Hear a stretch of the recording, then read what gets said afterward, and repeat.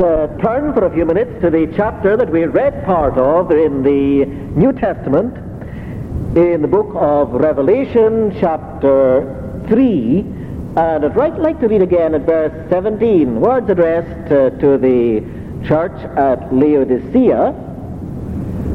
Because thou sayest, I am rich and increase with goods, and have need of nothing, and knowest not that thou art wretched and miserable and poor and blind and naked, I counsel thee to buy of me gold tried in the fire, that thou mayest be rich, and white raiment, that thou mayest be clothed, and that the shame of thy nakedness do not appear, and anoint thine eyes with eye salve, that thou mayest see.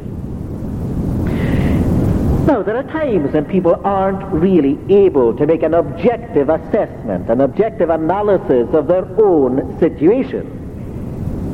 You know, the person you meet who's full of bluster and full of confidence and ready to tell you how tremendous they are and what they've done, what they've achieved, and how what they have, what they own is better than what anybody else has achieved or owned.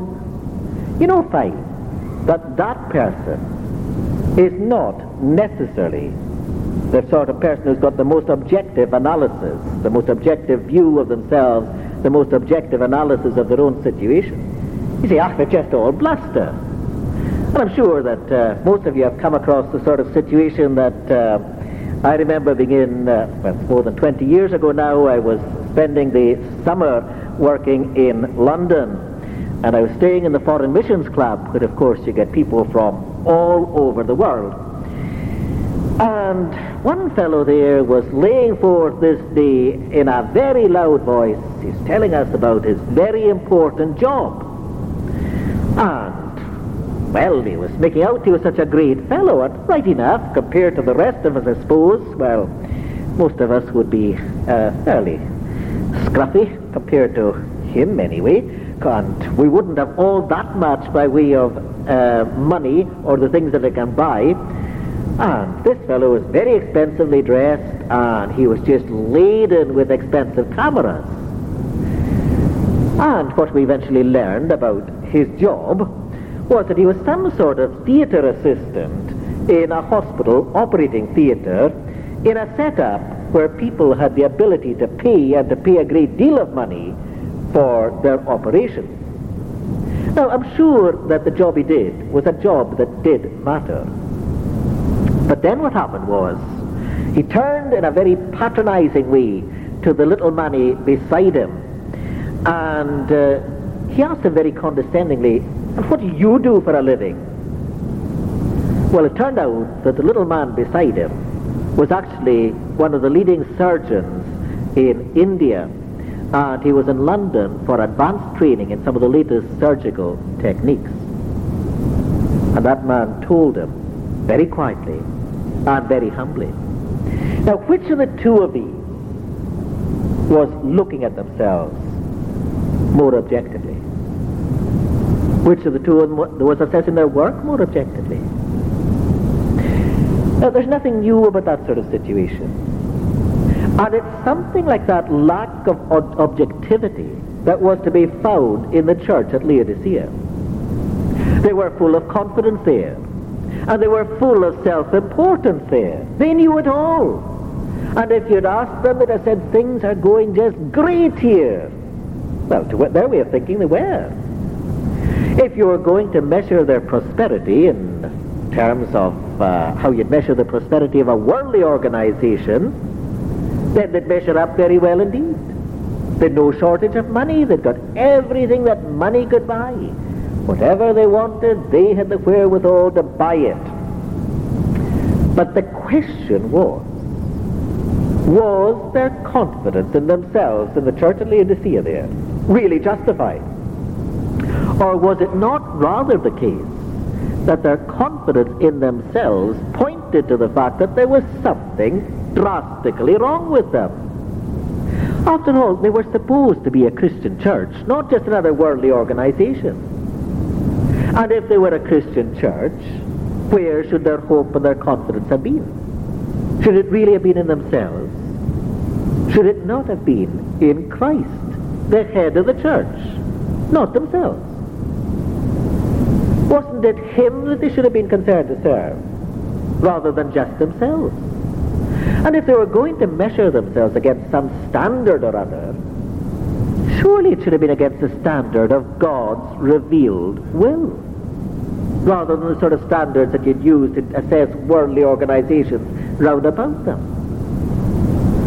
The reality was, and this is what's pointed out to them here in this message, that although they measured up well in the sort of terms that you'd use to assess a worldly organization, when you started to measure them against the sort of criteria that would be appropriate in God's terms, you began to find out that things weren't all that healthy at Laodicea. In fact, they were just the other way. Instead of being attractive, spiritually, they were repulsive. They'd got precious little, we're told, that was actually worthwhile in God's terms. They were impoverished, and very much so. And they were not only desperately impoverished, they simply hadn't got a clue how bad their situation was, because spiritually they were blind. So where did that leave them? Were they just going to be left like that? Were they in a situation that was completely hopeless? And the answer was no, they weren't in a situation that was hopeless. And what we have here being given to them is not only an accurate analysis of their situation, but a series of very succinct recommendations as to what they should be doing about it. There's your situation, there's what you should be doing about it. They were being told that they couldn't afford to remain in the complacent sort of state they were in. They desperately needed to recognize the problems that they had. They needed to identify the problems, accept the problems that were identified for them, and they needed to take appropriate action to put their situation to rights. They needed to seek wealth. Yes, of course they needed wealth, but they needed wealth that would last. And they needed clothing. They needed something that would cover them a whole lot better than the designer clothing that they had ever would cover them. And they needed medical attention. They needed to get things sorted out so that they could see very clearly the things that would matter, not just for time, but for eternity, instead of putting worldly things at the top of their list of priorities.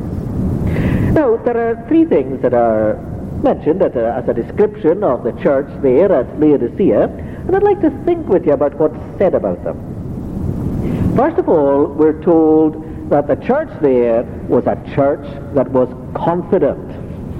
So it was. Then secondly, we're told it's a church that was rich. And lastly, we're told it's a church that was in desperate need. But first of all, there at Laodicea, you had a church that was confident. Now, the people in the church at Laodicea were confident in their prosperity, and you could see without any difficulty that these were people who were well off, extremely well off. There was no shortage of money among the people in the church at Laodicea. They were respectable folk. They were an established part of the community there. They knew the people that mattered in Laodicea, and in some instances the people in the church were the influential people in the community. Now, the whole city of Laodicea had a reputation for being a bit toffee-nosed, a bit upmarket. The city was rich, and it had a reputation for pride and arrogance. And these things were true, these characteristics were true of the people in the church there as well.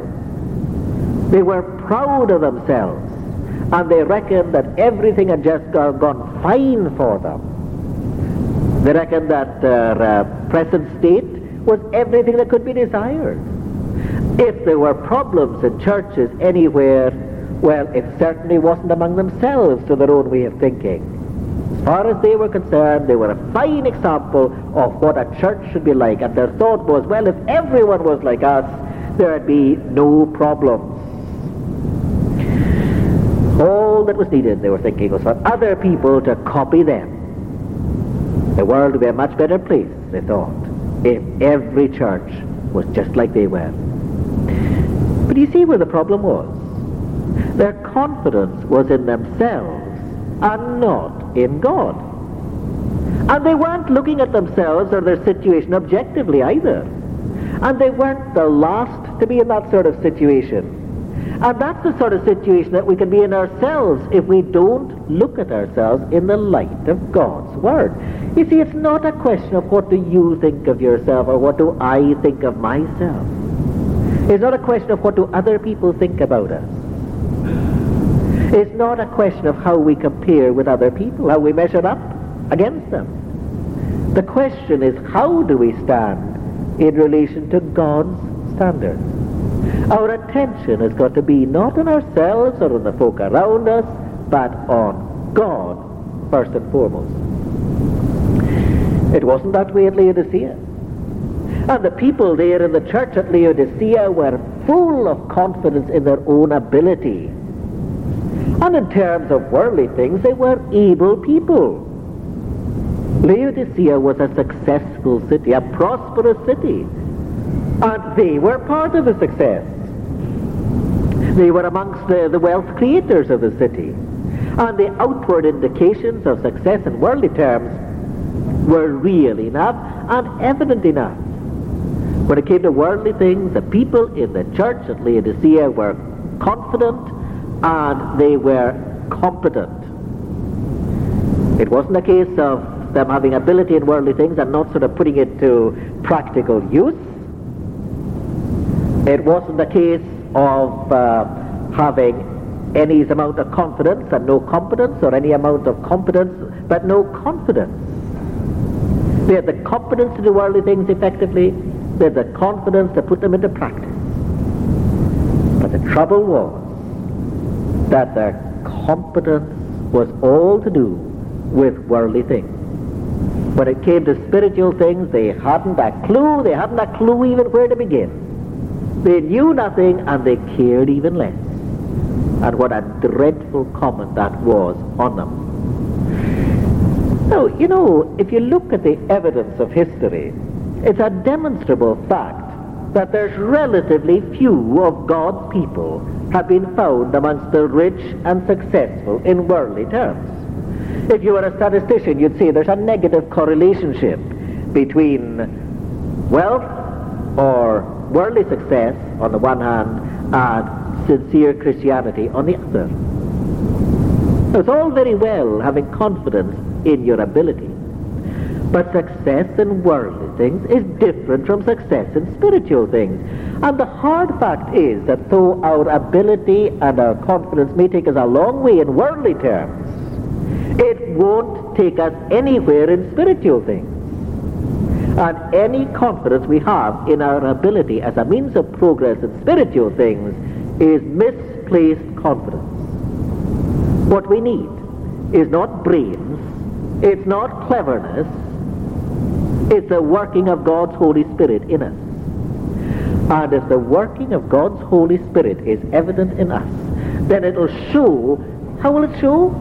You might well ask. It'll show in the form of humility. We won't be full of pushy, misplaced confidence. The very fact that these Laodiceans were pushy and confident when it came to spiritual things was an indication that they lacked what was vital. They lacked the working of God's Holy Spirit in them. They lacked a proper humility. They were confident in their prosperity. They were confident in their ability. Weren't the right things to be confident in at all. And they were confident in the future as well. They reckoned they had it made. They reckoned that if they could make worldly organizations work, then they could make the church work. They could make it prosper. But they couldn't have been more wrong. Their confidence in the future was misplaced, and it would stay as misplaced confidence until, instead of being confident in themselves or in the folk around them, it would be turned about so that they'd be aware of their own sinfulness and their own inadequacy, and until there'd be a humble repentance before God in them for their sins, and a living trust in the provision that He's made in Christ, and until there'd be a humble dependence on the working of God's Holy Spirit in them, guiding them to do what's worthwhile and giving them the strength and the ability that they needed to do it. Now, their confidence in the future was wrong because it was confidence in their own ability. But you can have a legitimate confidence in the future. Doesn't matter how bleak things may look at times. The only way that we can have a legitimate confidence is if our hope and if our confidence is not in ourselves or in other people, but in God and in His provision for the needs of people like us. They were confident, but confident in the wrong way. What we need is confidence not in ourselves, but in God and in His provision for the needs of people like us. Now, one of the other things that's said about them is that they were rich. In financial terms, they were well off. And it wasn't just the people as individuals either. It wasn't even just the city that was rich. It was the church that was rich as well in terms of money. The people had made the church rich in money terms so that they could buy whatever they wanted to buy. Now, I know that seems very strange indeed to us. In fact, it seems a dream world, as it were. We're used to a situation in which the church never seems to have enough money, and we're always being told about how much more the church needs. And even if for a while we're not having it battering at our ears, well, it's certainly not because the church couldn't use more money. If everything that were going to be done to the church that needed to be done to or for the church organization or its property, it would use up a vastly greater amount of money than the church has access to. But that's not how it was at Laodicea. They had plenty of money there. In terms of the balance sheet, if you could think of it in that way, the church there was a very healthy financial situation indeed. But that immediately raises for us the question of whether that's a relevant sort of way to measure the prosperity of a church. Now, money is a part of the story. It does matter. But what place does it really have? And what place should it really have? It matters that we should give as God has prospered us. Now, that does matter. And it's a responsibility that you and I have before God. And we ought to be giving both because God has a legitimate claim on our worldly good things, and we ought to be giving because if our relationship with God is right, our love for God will be a greater love than our desires for anything else at all. But money can never buy us a right relationship with God. And money can never buy a church that's rich in spiritual things.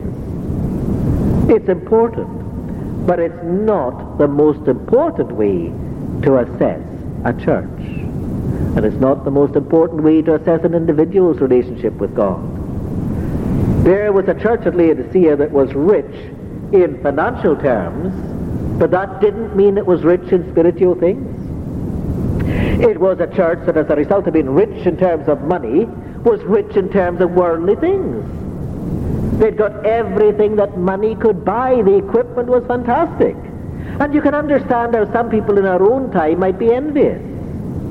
Wouldn't it be great if we got no worries at all about the maintenance of our building or the equipment that we need for the job in hand? But you can have the most comfortable, well-equipped church building in the world and yet be lacking in the most important thing of all. It's no use having the most exotic of church buildings if there's not the sound preaching of the gospel, if there's not the whole Word of God being faithfully set forth without fear, without favor. Richness in terms of worldly things isn't the thing that matters most. They were rich financially, they were rich in terms of what money could buy. And they could see no need. Or perhaps we should say, but they could see no need. You know, the people in the church there at Laodicea were blissfully unaware of the situation they were in, really. As far as they were concerned, everything was just great. They couldn't see their need because they were applying the wrong sort of criteria altogether as they were looking at the state of things in the church at Laodicea. It was as if they were blind, and the reality was that though their eyes could see physically, they were spiritually blind. Now, you know, we all know how someone can have medical problems without knowing about them, for a while anyway. But sooner or later, the problems are going to come to the surface. If they're problems, they will come to the surface. And it can be that way with spiritual things as well. And just because the church at Laodicea didn't see that it had problems, didn't mean that it had no problems. You see, a church is very much more than just a club, or a society, or a charity. Church doesn't even exist. The Christian church doesn't exist just for the immediate interests of its members or those connected with it. A church, a Christian church, exists to glorify God. And it's not simply the church of those who are connected with it. It's the church of the Lord Jesus Christ. And none of us dare forget that. These people in the church at Laodicea couldn't see their needs. They thought they were rich, but they weren't seeing things as they really were. They were confident. They were rich in money terms. But the last thing we're told is that they were in desperate need. And they were told, look, here's what you need. You need something. You need three things. You need assets. You need wealth. You think you're rich, but you actually need wealth. You think that you're really stylish in your designer clothing. Well, you're in need of clothing, all right, because spiritually you're naked. And you think you've got a great analysis of the situation and you're in great health. Well, there's something desperately wrong with your sight, and you need your sight sorted out. So first of all, you need gold tried in the fire. That's what you need.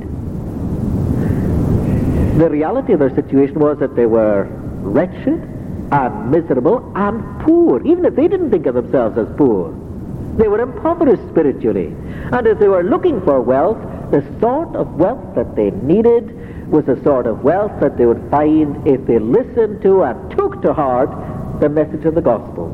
And that's far more precious than gold. If they took that to heart, they'd find the love and faith that they'd enjoy as a result of that would be far more satisfying than anything that they could get out of financial wealth. And what's more, they could count on it lasting in a way that money never would. They'd find it precious beyond words, and yet not for sale in money terms. It would be the best bargain they'd ever get, and the most precious asset and the most durable asset that they'd ever have. That's what they needed. Wealth, something far more precious even than gold. They needed gold tried in the fire, the sort of wealth they would have from hearing and taking on board the message of the gospel. And at least for ourselves, the question of what is our heart set on? What are we directing our energy towards? Because there's nothing more worthwhile than what God offers. It's worthwhile in terms of the satisfaction it gives, and it's worthwhile in terms of how it lasts through all the difficulties of this life and through all eternity. They needed wealth, but they were also in need of clothing. Now, if you'd lived in Laodicea, well, it may seem very strange to us. You don't see that many people go down the street in the port or Nineveh in real designer clothing. But the very idea of somebody in Laodicea going out without really expensive designer clothing on would horrify a lot of the folk there. But the reality of the situation of the church in Laodicea was that spiritually, things were far worse than the leading people of the church going out without any clothes at all on. You see, their bodies were well clothed with the best clothing, the most exotic clothing that money could buy, but spiritually they were naked. And if they'd had a right outlook on things, they'd have been embarrassed about it. It was worse than going out dressed in rags or having no clothes at all. And yet it was a mark of how bad things were amongst them, that they weren't embarrassed even by it because they didn't realize their spiritual problem. What they needed desperately was the spiritual equivalent of the best of clothing, clean and beautiful and really suited to their needs. They needed a spiritual provision that would cover them and protect them and keep them warm and beautify them. Now, I suppose you might well ask the question, how much do people spend on clothes? How much time do people spend choosing clothes? What about when it comes to ourselves? Do we spend as much time worrying about our relationship to God as we do worrying about the clothes that we wear? Here's a reminder that our need of a right relationship with God is far, far greater than our need of clothes. They needed wealth, gold tried in the fire. They needed white clothing. They needed eye ointment, we're told, because they weren't seeing straight spiritually. Their eyesight might be okay, but when it came to the things that mattered most, the hard fact is that they were blind to them, blind to the truths of the gospel, blind. They weren't seeing how relevant God's message was to their own situation. What they needed was God's Holy Spirit working in them, opening up their understanding so that they could see the reality of their situation and see the need of a right relationship with God on the basis of repentance and faith and new obedience. And for ourselves, we ought to be praying that God would enable us to see clearly the things that are of eternal importance. Now, I'd like to leave with you three thoughts from this. First of all, when it comes to confidence, what about your own confidence? Is your confidence in yourself? Or is it in somebody else or some other people? Or is it confidence in God's provision for the needs of repentant sinners? Because that's where it ought to be. Not in ourselves, not in folk around us, but in God's provision for the needs of repentant sinners. Then secondly, everybody is concerned to a greater or lesser extent about money. And, well, if you don't have very much of it, if you don't have enough of it, it may be a constant worry. But here's the question. Are you more concerned about financial wealth than you are about spiritual wealth? Because what we ought to be concerned about first and foremost is our need of spiritual wealth. And lastly, when we think about the needs that these people in Laodicea had, what about yourself? Are you concerned that you be spiritually rich, spiritually well clothed, and spiritually clear-sighted? May God grant that that's where our attention will be fixed. And may He bless us these few thoughts from His own word. Let's join together again in prayer. Let's pray. Almighty and eternal God, we pray indeed that Thou hast blessed us Thy word, that Thou hast righted into our very way of thinking. We pray that we might want more than anything else the sort of wealth that we're pointed to here in this part of the book of Revelation that we've read and thought about. That we might want gold tried in the fire, that we might want what Thy word holds out to us. And we pray that we might want to be not simply well clothed in a physical sense, but that we might want more than anything else the blessings that a right relationship with God can give us. And we pray that our desire might be that Thou would open up our understanding of spiritual things, that we may see, that we might grasp the relevance to ourselves and the absolutely vital importance of what thy word is to say about our right relationship with thee on the basis of repentance and faith and new obedience. We pray that thou wouldst make us rich in spiritual terms, because that's richness, that's wealth that we ought to want, and want urgently. Continue with us now, we pray, as we sing our closing song of praise. Come with us to the further service this day, we pray. We ask it with the forgiveness of our sins in Jesus' name and for his sake. Amen.